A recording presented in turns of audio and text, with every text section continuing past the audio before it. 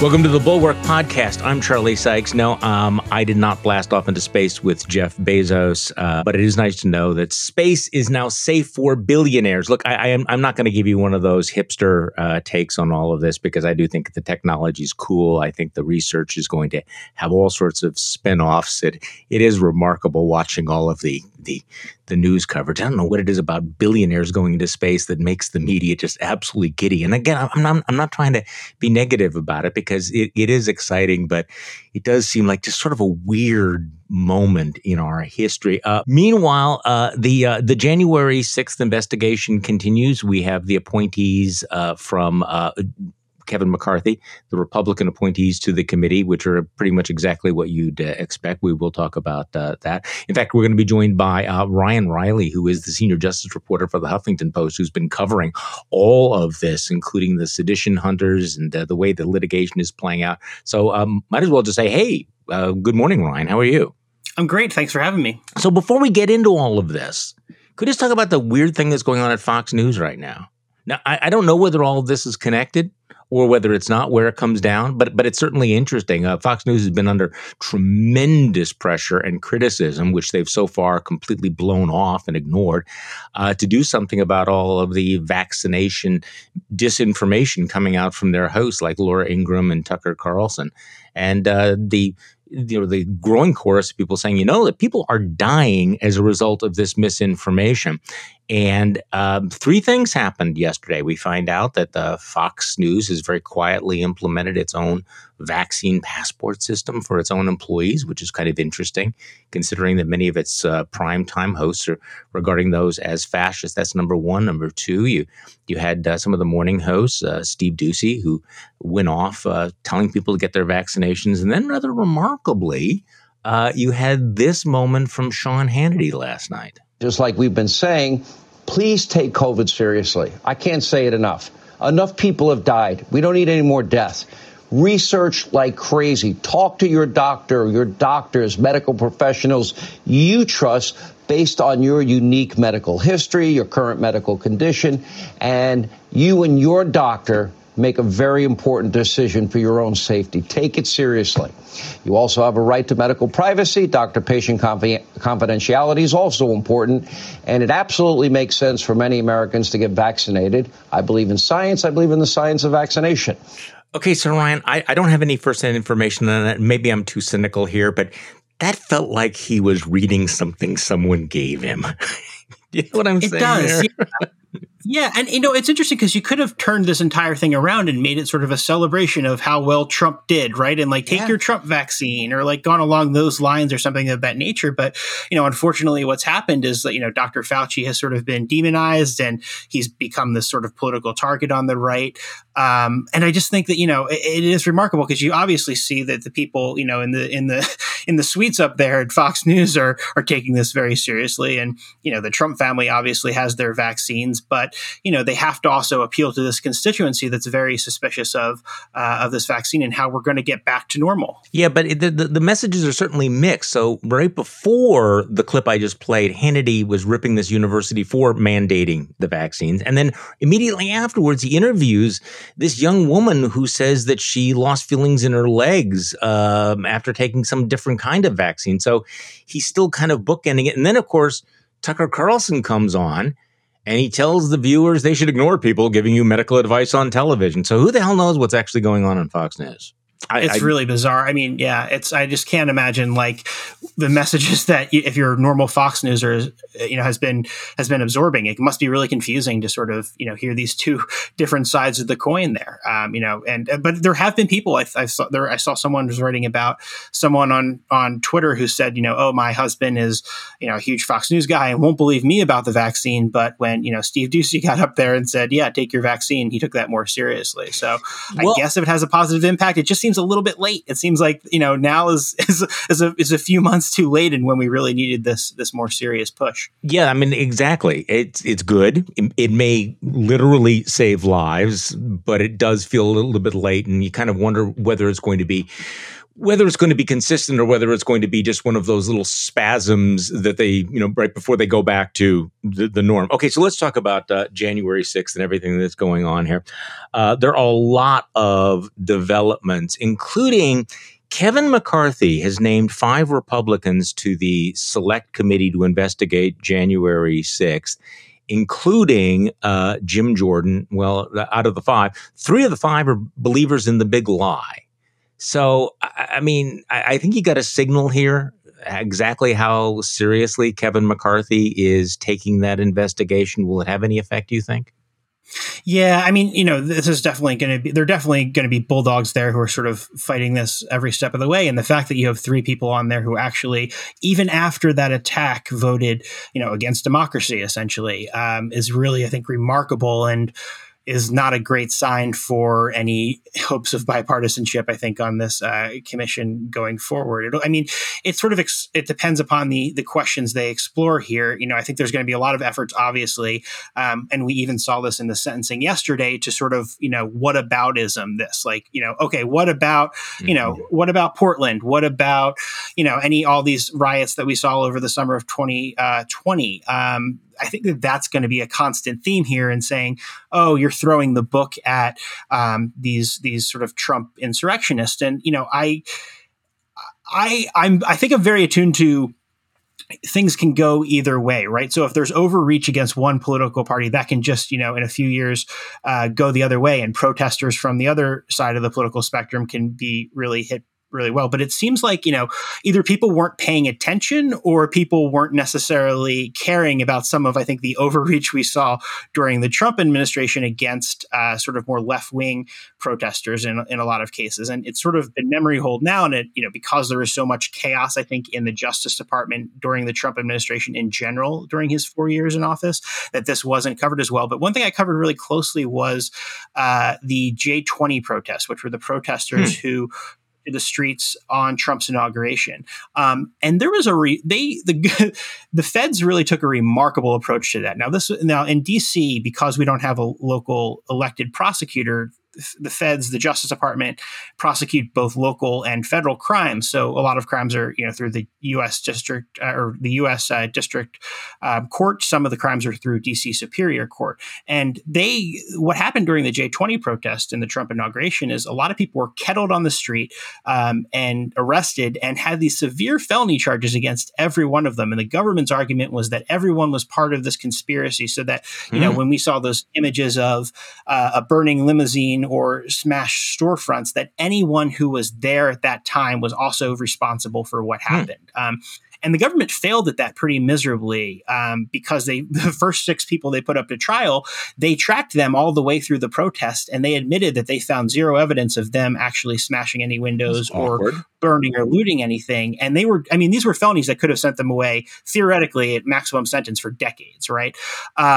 It was sitting in court watching that, and then now hearing, oh, there's this big overreach against the Trump supporters on January 6th. It's this just break for me. It's like, no, I sat through this. I sat through some of these really extreme charges. Popping someone for a misdemeanor offense, that's the equivalent of what you would get if you held up a cardboard sign during an ongoing committee hearing, for actions taken on January 6th isn't this extreme overreach. Yes, it's getting more attention, I would say, certainly from the media. All of these cases are being covered individually, so that's sort of a separate component. But that's not an extreme overreach here. And I've been very attuned to overreaches from the government here, and I haven't really seen these broad overreaches yet. Maybe there are a couple of cases where they could have let someone out, or the government argued for incarcerating someone before trial, but other than a couple of mistakes that the FBI has made, there hasn't been this overreach, I think, that people are describing. So let's talk about, I know you've been covering how the FBI has been investigating this, the sedition hunters. The New York Times is out with a story, how Trump's focus on Antifa distracted attention from the far-right threat, that reporting how federal law enforcement shifted resources last year in response to Trump's insistence that radical left endangered the country. Meanwhile, right-wing extremism was building ominously. This is something that you've covered. And it is an interesting story because, of course, when the president of the United States says this should be a law enforcement priority, it's not this, it's not the right wing, it is Antifa. This had a real effect in the real world. So talk to me about what your reporting has found out about that. Yeah, so let me take you back. Like, sort of, this is right after George Floyd's death, and we're in Jackson, Tennessee. There's a couple of peaceful protests, but nothing really big going on. And what happens one day is this guy Justin Kaufman goes on Facebook, and he's obviously upset about George Floyd's death. He's a supporter of Black Lives Matter. He for his band, which is called the Gunpowder Plot. Sort of the historical references. I'm sure a lot of your listeners will pick up on. But he posted these clearly staged images of him posing with a fake Molotov cocktail behind his back. So there's 3 separate photos. You see the aperture in them. You see the artistic design. It's very clearly staged photos, and they were obviously photos for a photo shoot. And afterwards, everyone is sort of on edge. Police are on edge, and this becomes a big thing in the Jackson Police Department. Justin hears about it. He actually proactively reaches out to the Jackson Police Department and says, "Hey, listen, these aren't real devices." This is Justin Kaufman. Correct. Right? Yes, he reaches out the punk rocker. Yeah, and he reaches out and says proactively, reaches out to them and says, "Hey, just wanted to make sure we're all straight here." Gives that information to the police department. Nevertheless, days later, his home is raided because they were saying that it was a hoax device under Tennessee law, even though there's a specific exception in that law for dramatic performances. And they ended up finding, what they found in his home was a gun that he was legally allowed to own, but they also found a small baggie of marijuana. And there's this federal statute that is rarely used, that is more commonly used against users of other drugs, but occasionally has been deployed against users of marijuana, that they used in this case, and actually came up with a federal charge against him for. But that wasn't until months later. So this raid happens in June. So that's June, July, August, September, October, right when, a few weeks before the election, right as Bill Barr is on this really big, kick and about Antifa, and so is Donald Trump, and that's sort of their focus. That's when they decided to pop this case out. And then so this was kind of their poster child, right? I mean, this punk rocker, this was like, okay, we got somebody, we're on the case, we're doing something about this. Yeah, and they really, and I mean, first, there's nothing going on in Jackson, I think, is a really important component of this. So it was sort of almost like they were desperate to go up to the big leagues. I think some of the local cops there, right? It was like, oh yeah, we want to be a part of this, right? Obviously they didn't like his political views. And that just sort of comes across, and they really hid the ball here, because in the search warrant affidavit, in the press release materials on this, in the charging paperwork, there's mention of this Facebook page for the Gunpowder Plot, but there's no acknowledgement at all that it's a band, right? They just leave that completely out, and that this was a photo shoot. So basically now down the line, what this judge is saying is that, they really hit the ball here. And clearly this was a photo shoot. Clearly this was a band, and you left all that information out. You hid that, and that this search warrant was bogus and shouldn't have been executed in the first place, because the explanation that Justin Kaufman gave to police before his home was raided was very credible, that these were posed images for a band, which you could have surmised simply from looking at those images on Facebook. It was just very clear that these were posed images. And the judges agreed. Plot. I mean, this is a Bush era judge, and he has just totally slammed this. So you've been also covering the various cases that have been moving through the courts, and the one that has is getting the most attention, obviously, today is the case of Paul Hodgkins, one of the Trump fanatics, who was the first felony Capitol riot case that we've seen, and he got just 8 months. Or tell me whether or not it is just 8 months. Your take on that, because there were a lot of commentators who were surprised that it was that small a sentence for a felony, and whether that sends a message to other protesters.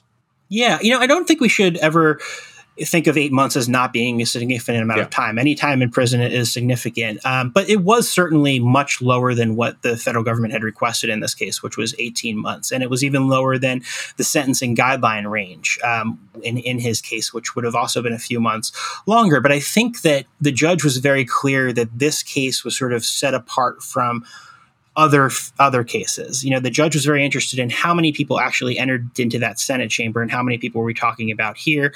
And I think what this defendant got credit for was the fact that he was one of the sort of the first over the gate and was very ready to sort of plead guilty to a felony in this case and move past this, take accountability for his actions.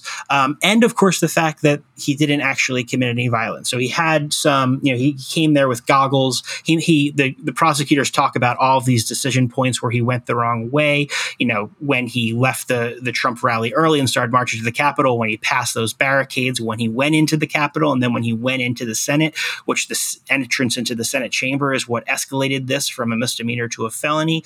And I think that that's what the context of this really was, is that the judge was looking at this and saying, he was looking at individualized justice for this defendant, which I think is what, it's not so, I think that a better way to think of this is what you want for every defendant across America is individualized justice.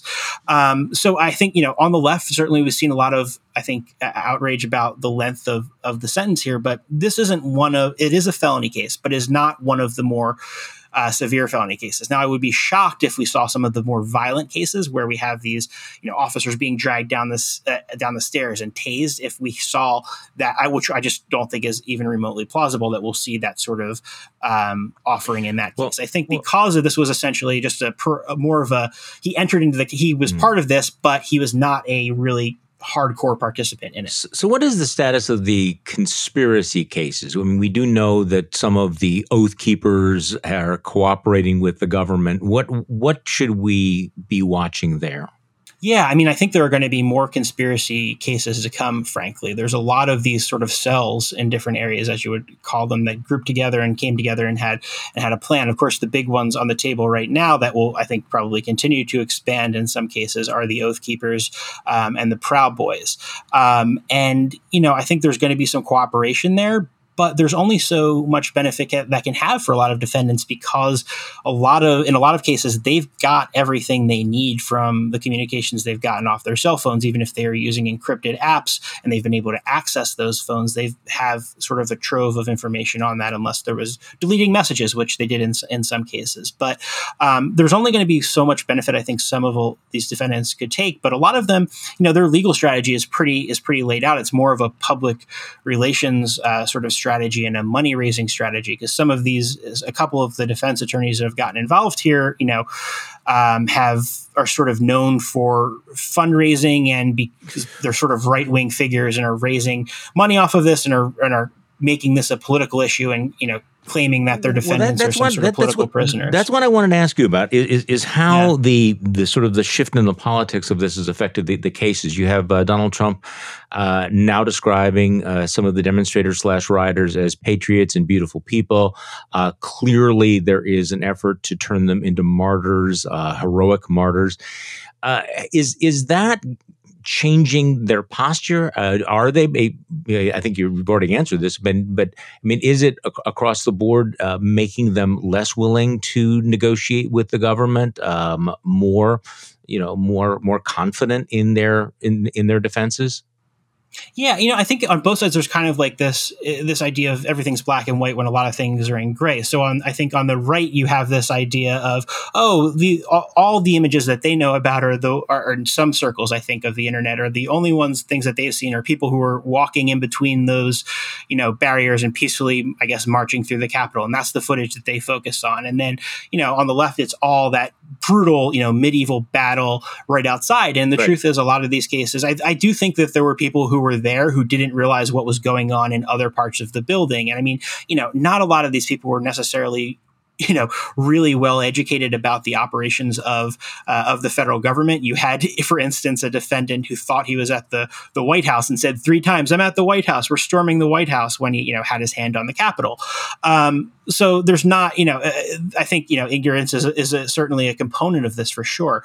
But, I don't think that, I think that as we move on from here, there's going to be these very political arguments that are being made about the accountability. And, I think that that's the fundraising is going to be a major component here. And some people are very successful at saying, listen, I'm being victimized by the Biden administration here, and I'm a political prisoner, even though there's video of them, assaulting an officer and something of that nature. That's the case they're making right now, is that they are political prisoners.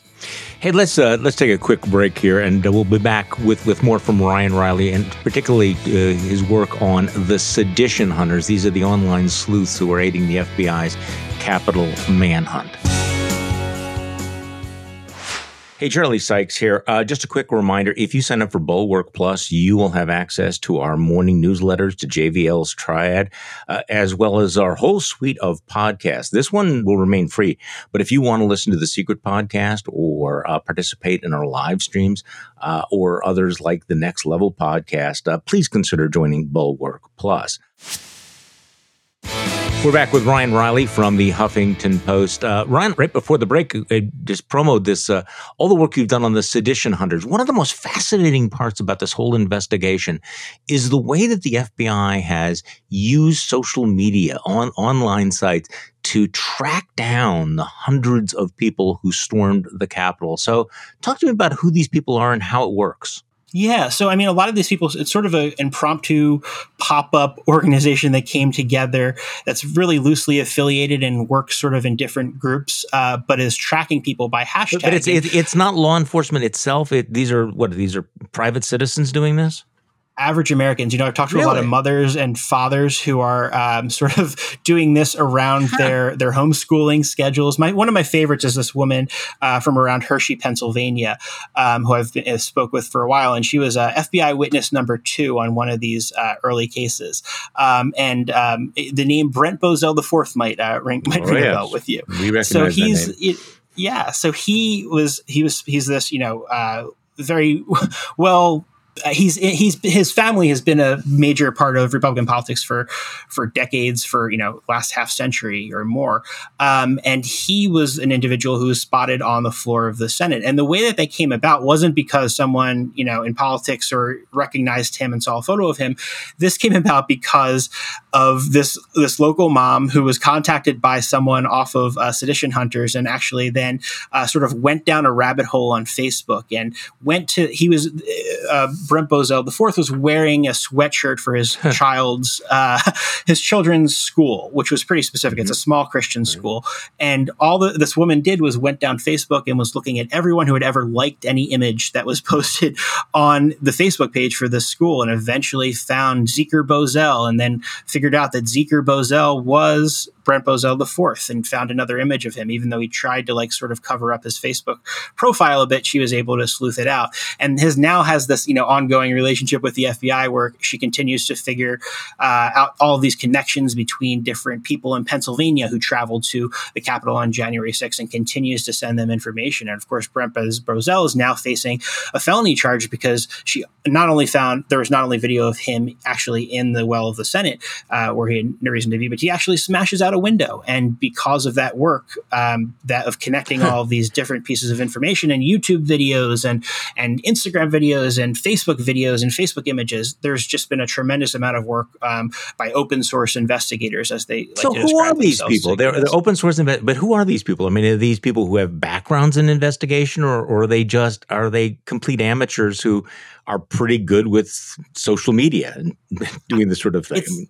It's a mix. I've used the phrase motley crew to describe them before, and some people have taken offense to that, but I mean it in the most complimentary way. It's a very, I would say, sort of diverse geographically, age-wise group of people, and you just have people from all walks of life who are working on this. There are people who are really good coders and are organizing websites that allow you to look at individualized information and say, okay, I'm looking at this time. I want to find this. I want to look at this particular location around the Capitol at this time and view all the videos, and then organizing those hashtags. So anytime that you spot a suspect in a video, and maybe you can escalate their charge from, they were only a misdemeanor offense to to a felony because you see an assault on a cop, and organizing all that information, hashtags. And, the FBI, I mean, is a little bit flat-footed here, frankly. See, this is what's amazing. This is what's amazing to me because, in my mind, I'm imagining, all these FBI agents with all the computers and everything and the satellites and the NSA listening into everybody. And in fact, it's not them. It's these homeschooling moms who are this motley crew that's doing it on their own. At the beginning of you've got to think this is a really unique investigation for the FBI. This is like nothing they've ever done before, right? But when they wanted to go after a bank robber locally, what they would do was they would give that bank robber a nickname, show some images of him, and put out a PDF with his photos on it. So essentially, after January 6th, you saw the FBI have the same reaction that they've had in these previous cases. They treated it sort of as a local robber and posted these PDF images, which in the internet age in the 21st century just weren't extremely helpful. So now the FBI has their approach has evolved a little bit, and they're putting out individual photos of some of these defendants, but it's still not quite as good as what amateur sleuths are sort of putting together on their own in this sort of disorganized manner. And, the FBI is still sort of a little bit behind. They have a lot of capabilities beyond what a lot of these sleuths do. But there's a lot of frustration, I think, in these sleuthing communities that are like, okay, if I had access to, this trove of cell phone data, and they've compiled enough information where there's a case, all they need to do is get that confirmation that cell phone was, around the Capitol that day, and boom, they're done. The facial recognition has been the really creepy part of this to me, where some of these amateur sleuths have been able to figure out who people are based on facial recognition software that they get on the internet. So they'll be able to track someone throughout the crowd based on facial recognition, and then also just find out who that person really is. And that's been a really successful way that they've gone about doing these information, then confirming that identification through additional information and presenting it to the FBI. Well, talk to me about how law enforcement cooperates with these folks, what the interface is, because clearly some of these people have valuable information for the FBI, for law enforcement officials, but they are not themselves law enforcement, so therefore they can't have access to certain information that law enforcement might get with a warrant. So how does it actually work? I mean, is there any tension within the FBI about cooperating with moms from Akron on this? Or are they like, hey, this is fantastic, it's wonderful, let's deputize her? Yeah, it's varied. I think that now at this point, there's some of the really hardcore sleuths have individual relationships with FBI people they can speak with directly. But the feedback loop is frankly a problem on this, because what happened is right after January 6th, we saw all these tips, literally hundreds of thousands of tips flood into the FBI. And the FBI is still playing catch up on a lot of those tips. And there's not this feedback loop. So there was one sleuth I was talking to who was sort of jokingly suggesting that she would have liked the FBI to take more of an approach that Domino's does. Like, you love the Domino's pizza tracker. It's like, okay, your order's in, it's in the oven. Here's what's happening with it. And instead with the FBI, it's like you dump off an email and you never hear from them again until maybe one day the case pops. And it's sort of tough for them to get, to know what's happening on the other side of that screen, or if anyone is even individually assigned to their case, because there were plenty of cases that were overlooked in the early days. And the FBI is only now catching up to. So, there are obviously very reasonable restrictions on what the FBI can say about ongoing cases and how they can keep people sort of informed there. So it is that tension that's sort of ongoing here. But, now I've heard that a lot of sleuths have been talking, who have individual relationships with FBI agents, have been talking to them and getting more context from the FBI about just what's going on behind the scenes, because truly it is an overwhelming investigation. And there's a lot of different components to this. Some of the delays are technical. Some of the delays are, maybe more to do with the field office and how overwhelmed they are, their individual assignments in that area.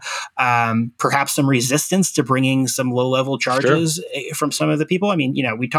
It's funny to talk about now, but the FBI is generally, I would say they're probably like Romney Republicans. They're generally conservative-leaning organization, even though it's sort of been demonized as this liberal cabal now.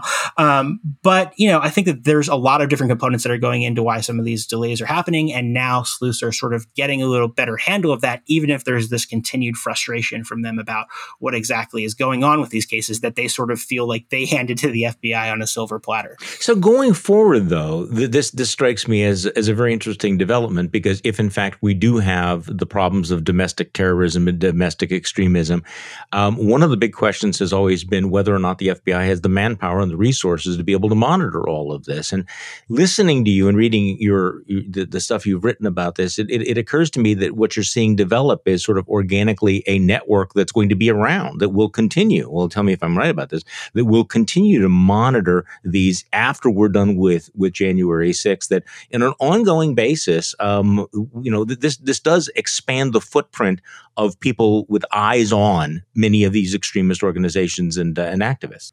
Yeah, I think that's true. A lot of people who got into this in the early days are going to continue to follow these local organizations and groups going forward, but that's not a long-term game plan necessarily for the FBI here. And historically, obviously, if you go back 100 years into the FBI's history and you look at some of the awful things that the FBI did over the years against people who they disagreed with politically, who are not in favor with the state, there's obviously a lot of protections and sort of walls in place now about respecting First Amendment rights and ending investigations when there's no reason for them to continue, right? There's sort of a ticking time clock as soon as an investigation starts about, okay, do we still have the reason to continue with this investigation, or do we need to shut it down? So, domestic terrorism has been something that the Bureau has been struggling with for a very long time. And I think that the Biden administration has now proposed adding a lot of money to figure out how exactly to keep track of a lot of these organizations. But it's going to come up with some really complicated questions, because if you go back, to the early Obama era, and we remember when there was that DHS report that was sort of talking about the threat of right-wing extremism and the political reaction that we saw to that at the time. So there are these very high sensitivities, and I think that will continue, especially as we continue to see the FBI churning out these cases against all of these Trump supporters. There's going to be this continued political grind. And I think that's the same thing with the January 6th Select Committee, that it's going to be highly politicized, and the FBI is going to be very, very cautious and have to be careful about how they're approaching this. And I'm glad you raised that, because I mean, obviously there's an upside into finding the rioters of January 6th, but there is a danger of having a large number of, shall we say, vigilante online private sleuths out there spying on one another. I mean, that's something that you clearly need to find a quick balance. Now, in your beat for the Huffington Post, you cover the Justice Department in general. I'm interested in your take on Merrick Garland and the approach that he's taking to prosecuting or not prosecuting former officials of the Trump administration, including most recently the decision not to charge anybody in the case of lying about the census, including Wilbur Ross. So give me your take about Merrick Garland and the approach that he's trying to take, which is clearly very disappointing to many progressives, who I see online are just hammering him today on this Wilbur Ross case. Yeah, I think that it's sort of what we expected. I think that this was the approach that he sort of took. He wasn't this sort of, dyed-in-the-wool liberal who was going to come in and overhaul everything necessarily. He takes outside expertise, and he brought in, I think, two people into first of all, the head of the Civil Rights Division and the number 3 position at the Justice Department, who are more, progressive, and I think there's certainly interesting debates, I'm sure, unfolding behind closed doors about how the Justice Department approaches some of these issues on criminal justice reform in particular, and some of these issues around voting. But, just to step back, I mean, Garland has come out and made some really strong statements about the need to protect voting rights. He's made some pretty bold pronouncements about reforming police, and he's restarted some of these investigations into local police departments that were shut down during the Trump administration. So it hasn't been, disappointment across the board, I wouldn't say, for progressives here, but, obviously, after coming out of the administration, the Trump administration, there's a lot of desire for accountability. And I think that he's taking a very measured approach, and his, I think his guiding star is probably the legitimacy of the Justice Department and sort of, going back to those norms that were sort of in place, I think, post Watergate. And I think that that's his overall guiding philosophy. And that isn't to say that he's not going to prosecute anyone at all and just we're turning a new page, because just look at the approach that he's taken to Rudy Giuliani. That was a pretty extraordinary measure in terms of raiding the home of the former attorney for the President of the United States. That was a pretty significant move. And I think that if the evidence presents itself and there's a clear case going forward, that that's something that will be pursued. But what wouldn't be good for the country is if they got ahead of their skis and charged something that the evidence didn't fully support, because we know what the immediate reaction is going to be. You can see what the immediate reaction is going to be from those people who are charged, and it's going to be the immediate charge of this is all political. So what I think Merrick Garland wants to do is set up a system in which everything isn't seen strictly through a political lens. So I would expect as we go on that this isn't something that when there are cases that are going to be able to be brought, that they'll be brought. But I don't think that, there's going to be as many prosecutions, certainly, as some people on the left would necessarily want. He seems very consciously, I don't know that he thinks in these terms at all, because as you point out, given his background, he's not a rabid partisan.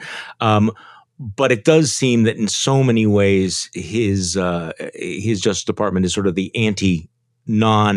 Bill Barr kind of Justice Department, that he's very, very anxious to show the independence, the non-political nature of it, perhaps leaning over backwards too far to make that point. I don't. Yeah, I think that I think that overall, I would say that Justice Department employees are probably pretty satisfied with the approach he's taken, because they don't want to be sort of political pawns. They don't want to just be actors that go every 4 years sort of swing back and forth and take completely contradictory positions in court.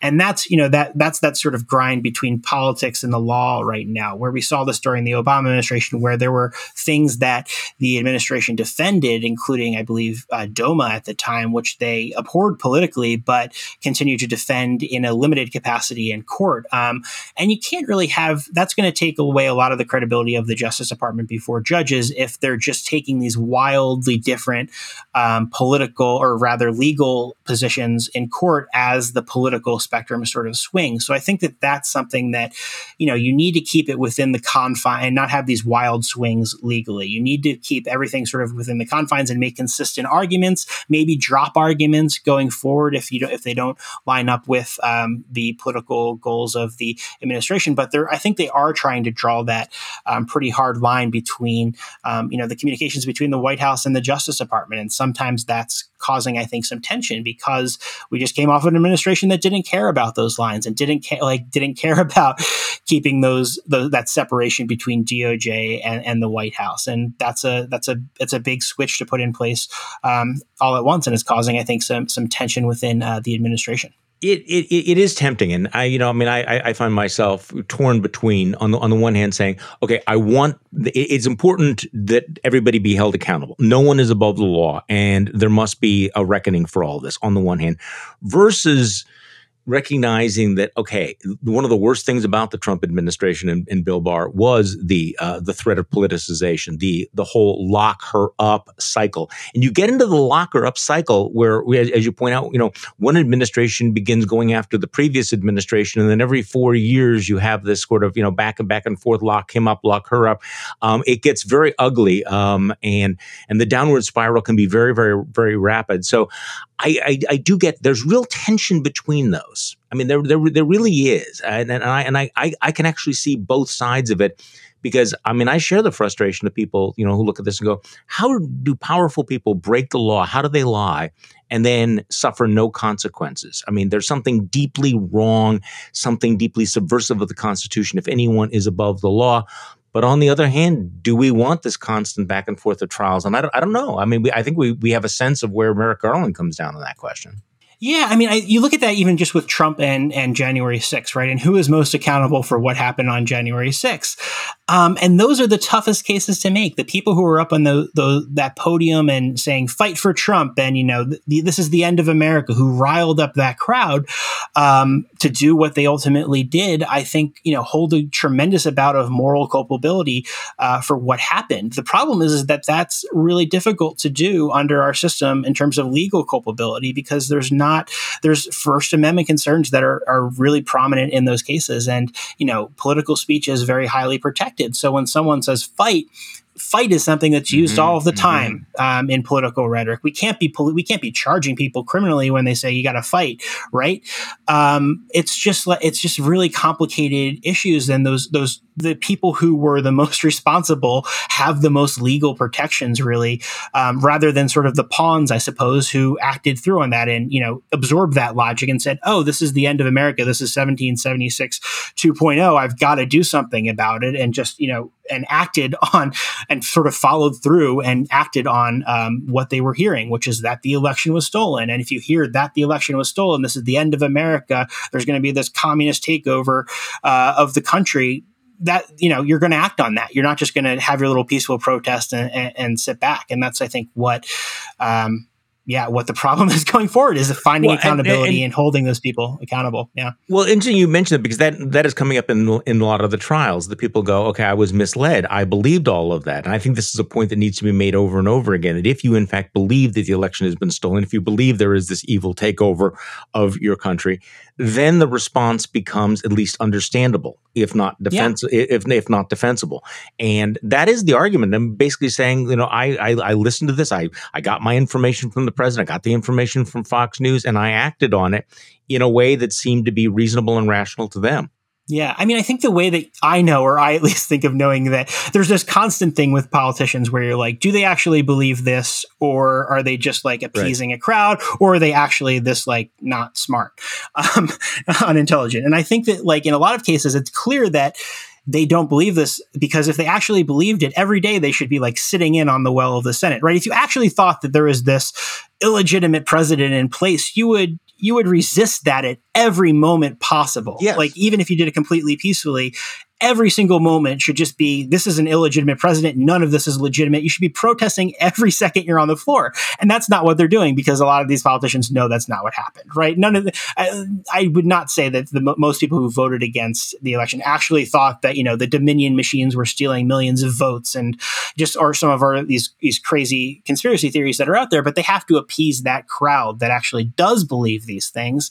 And so that's where this sort of grind, I think, sort of takes place. And they give themselves away a little bit by not being constantly resisting everything that the administration does. Well, and that's one of the signal moments that we're going through here. Even people who are close to, for example, former President Trump, according to this new book, can't figure out whether or not he believes this stuff. I mean, look, there's nothing new about politicians saying something they don't necessarily believe because they're throwing red meat to their base. I mean, that's been going on for a long time, but it does seem to be very much part of this particular moment that nobody knows whether anyone really believes this stuff that's having these cataclysmic consequences, right? I mean, the thing about the big lie is it is so big and it is so consequential. And so it is relevant. Are the people who are spreading it, do they actually believe this, or are they just saying it? Now, many of the people who act on it, and this is important, I think, to understand, the people who act on it do genuinely believe it. I mean, they believe it down to the cellular level, whether or not they really have any idea, like the guy that you wrote about who thought that they were attacking the White House, not the Capitol. I mean, it's like, what do you say about that person? I'm not defending that person. I'm just trying to explain the way the shit flows downhill sometimes. Yeah. And I think the difficult thing is pulling people out of that belief, because, if you were fooled by this, it's pretty embarrassing that you got fooled by this. And it's going to be pretty hard to admit that you were wrong and you got suckered. Right. And I think that that's really what the issue is here, because it's very hard for people who know a lot about how elections work or know anything about, the system to pull someone out of this based on all of the stuff they've been reading on Facebook for months and months and years, and say that, no, this doesn't make any sense. It's hard to do that in a way that doesn't make that person who was suckered by this information feel that you're you're not talking down to them. I think that that's a very difficult thing to do. And that's where we've seen now that people have been charged who have come clean on this. But I think that for people who didn't storm the Capitol, that's a more difficult thing to admit that, I believed this. I shouldn't have believed it. I'm going to sort of take my lumps over it and learn a lesson from it going forward, and not be as trusting as in unreliable sources as I shouldn't be, because I absorbed a lot of information that wasn't true. So I think that that's really what the issue is here for a large portion of the Republican Party is pulling people back from that illusion, and just. We need a shared reality here. And I think both on what happened in the 2020 election and what happened on January 6th, I think that's something we're going to struggle to get, because there are these completely opposing pictures of what happened on election day, and where some people think that Donald Trump is legitimately elected president of the United States and is going to be reinstalled next month. And what happened on January 6th, where some people seem to think that was a peaceful protest and everything was fine, when in reality it was this brutal slugfest that happened over hours of time and took over the Capitol. Well, that's why these court cases are so interesting, because you're right, of course, that we do live in a political world where we have dueling realities, alternative realities. But in the justice system, it's still fact-based. And you have many of these things that, come up against the big lie, or these cases, they come up against a court of law where the truth actually matters. And so far, the judicial system has been kind of the one institution that I think has performed. Tell me whether you disagree. I think it performed extraordinarily well as a bulwark for our system. We may have Congress going down the rabbit holes, or other politicians or media outlets going down the rabbit holes. But when these things hit a court of law, even guys like Rudy Giuliani have to admit, I don't have any evidence of fraud. I can tweet about fraud. I can go on Facebook and talk about fraud. I can go on OAN or Newsmax or Fox News and talk about fraud. But when I'm standing in a courtroom in front of a federal judge, facts still matter. There is one reality, and I have to swear an oath to it. And that's good news, I think. Yeah, I mean, you saw it even in that case yesterday, where the judge sentenced someone to a significant 8-month sentence, but it was much less than what the 18 months that prosecutors desired there. And it's very difficult to look at that case and look what happened and look what unfolded and say, okay, this was political. This was an individualized decision based on his conduct that day and based on the law. They looked at the evidence, they looked at the law, they looked at the credit he deserved for cooperating, they looked at the plea deal, they looked at his criminal history and decided an individualized sentence for him based on what happened, his background, the deterrent effect needed to go forward. So it's very difficult for someone to come in afterwards and say, oh man, they really threw the book at him. This is political. Look at the system going against this person, when there's that individualized look at things. So I think the judicial branch is an extraordinarily important component to this. But, sadly overall, I think that even that branch has gone down in terms of public believability, in terms of people very much think that it's still this political beast. And I think that it certainly is by no means outside of politics. It is influenced by politics for sure, but there is that attachment to reality, and there's not that ability to just throw out crazy things. That doesn't fly in court. So that is something we have, at least a fact-grounded, I think you're very right, a fact-grounded branch of government that's going to be very important going forward, where there's not going to be that political fight like you're going to see on the January 6th Commission, because no one says what about Minneapolis, or if you did, the judge is like, that's not relevant. Let's keep it in. Let's bring it back here. Let's talk about what's happening, in this case, rather than doing whataboutisms. And that's what Jim Jordan's going to be doing in that committee, a lot of whataboutism. Ryan Reilly, thank you so much for joining us on the Bulwark podcast today and talking about this. Ryan Reilly is a senior justice reporter for the Huffington Post. You can read his work there, and you're working on a book, right, on the FBI and the way. Tell me about what your book is. I won't try to characterize it. Yeah, it's about this real pivot point that I think we are seeing after January 6th. So it's both about this extraordinary manhunt and about what the FBI does from here and where they go from here. I don't obviously 9/11 was a much more brutal, much more. I don't want to make that. I'm not trying to make that comparison directly, but I do think in terms of a pivot point that we are going to see something somewhat similar after January 6th. And there was obviously this big change at the FBI after September 11th, and I think we're going to see sort of a same trajectory, maybe on a smaller scale, at the FBI going forward after January 6th. All right, looking forward to it. We'll talk to you when the book comes out, Ryan. And thank you all for listening to today's Bulwark podcast. I'm Charlie Sykes. We'll be back tomorrow, and we will do this all over again.